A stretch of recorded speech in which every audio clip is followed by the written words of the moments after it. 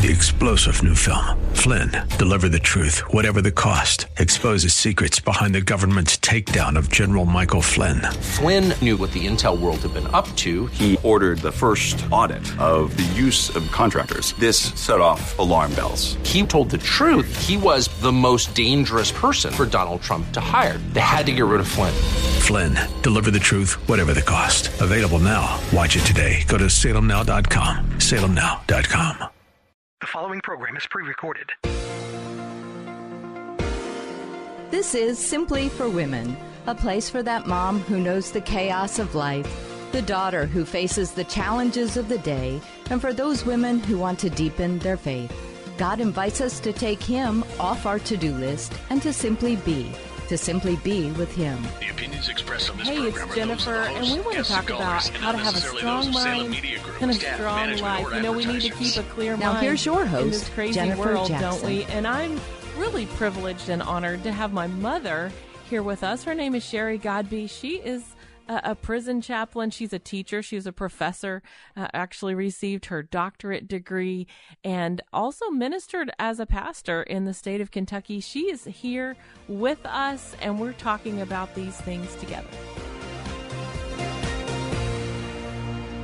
I guess I was kind of like a wounded animal. You know, if you have someone injured or hurt, an animal that's wounded or hurt, if you get too close, you might get bitten. Yeah. Yeah.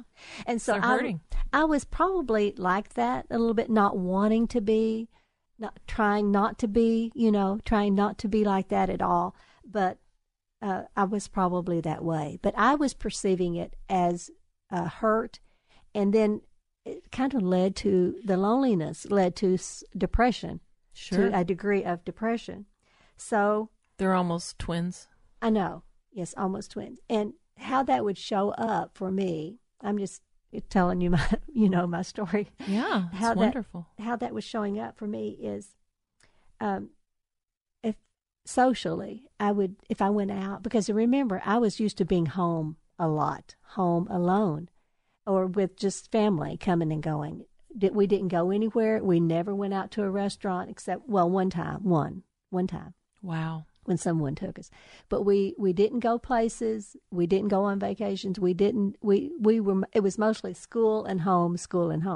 So I guess in a way I kind of developed a social anxiety. And so if I went out or did much, I would have a bump on my tongue. I mean, many, many times. From the stress of it.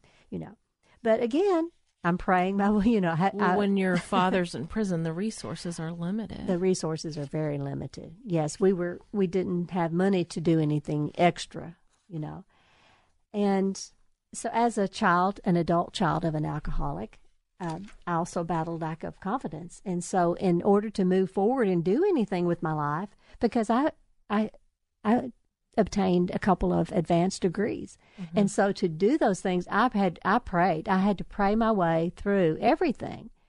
And God answered my prayers. You actually earned your doctorate. Yes. And it was master's and then doctorate. And it was because incredible. of God. I have to give Him all the credit, because I would just keep looking to the Lord. But you know what? I learned to move forward even if I was afraid.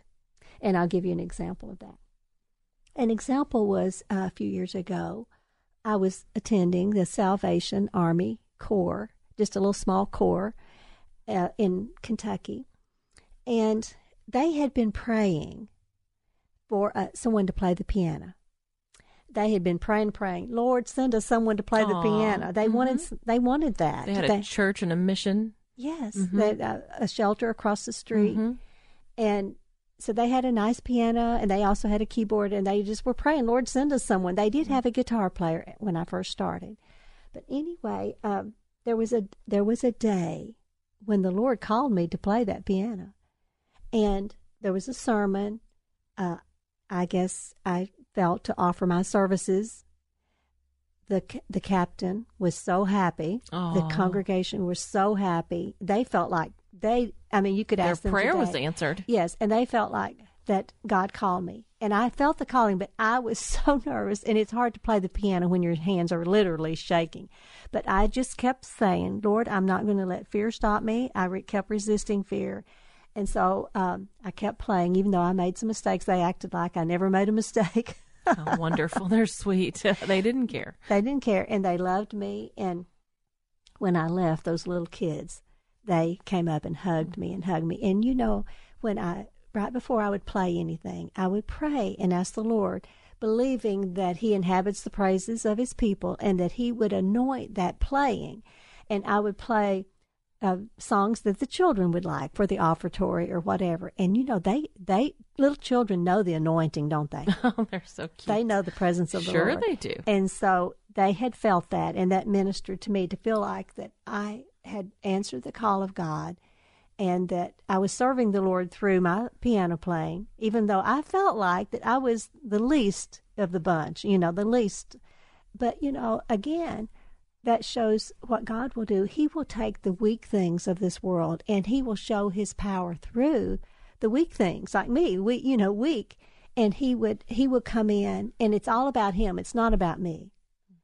And then he showed himself strong, and I praise him for that. Well, his word really challenges us to be an overcomer. Yes. So you kept overcoming.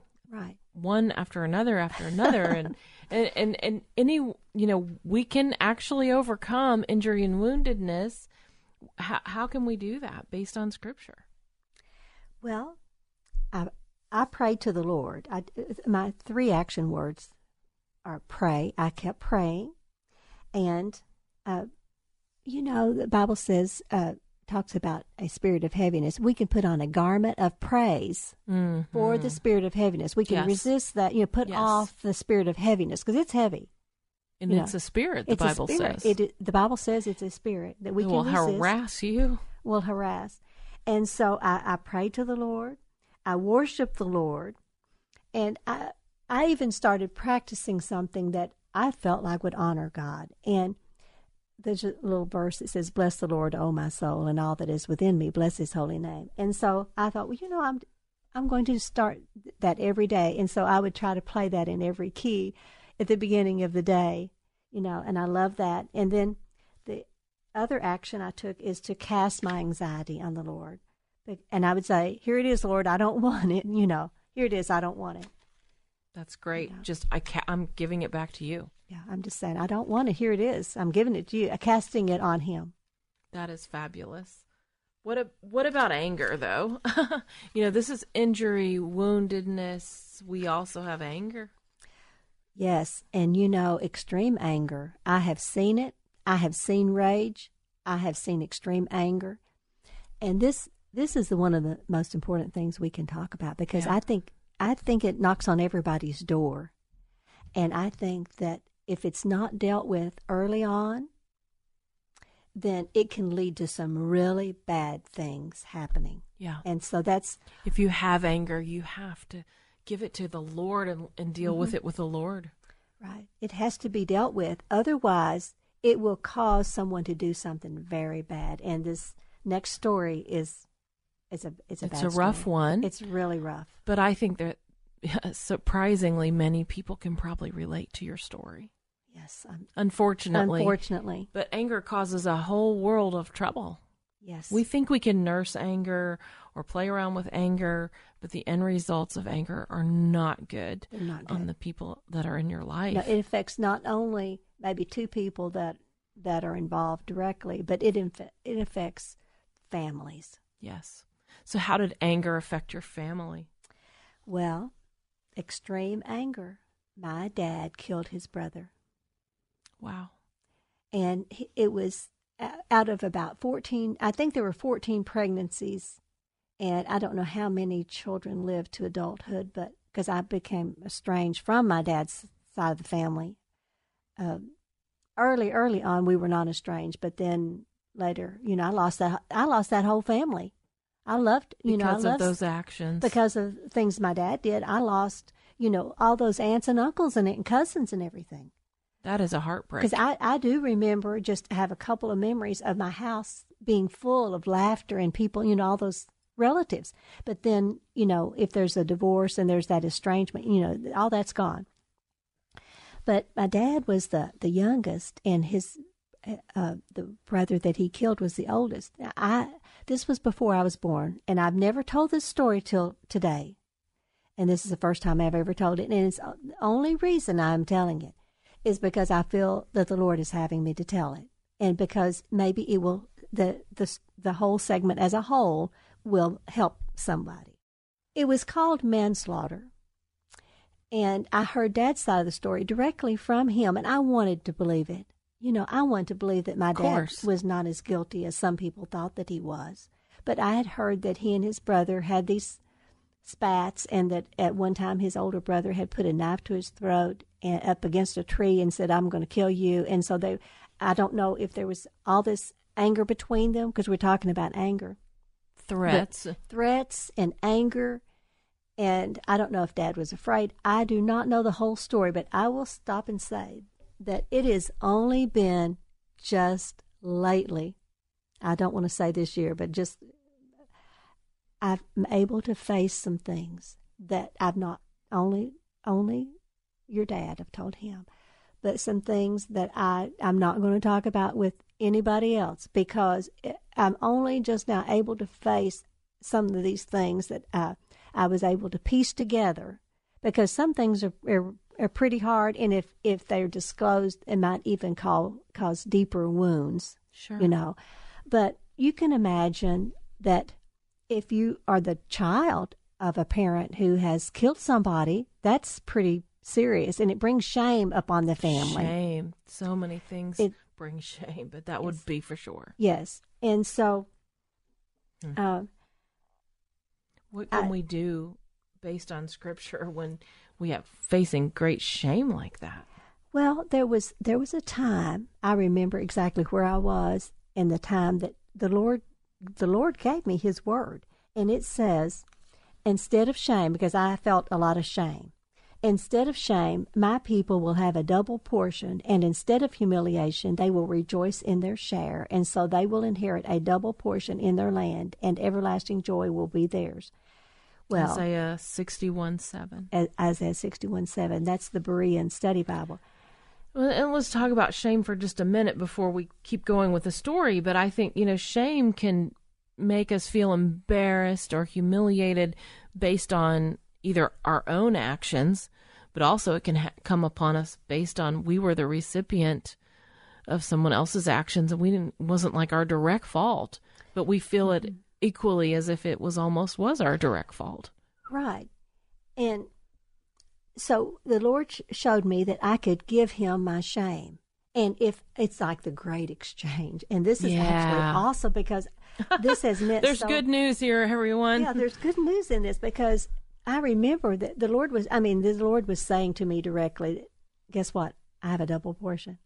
Now, how awesome is that I get a double portion? You get extra, Mom. Yay!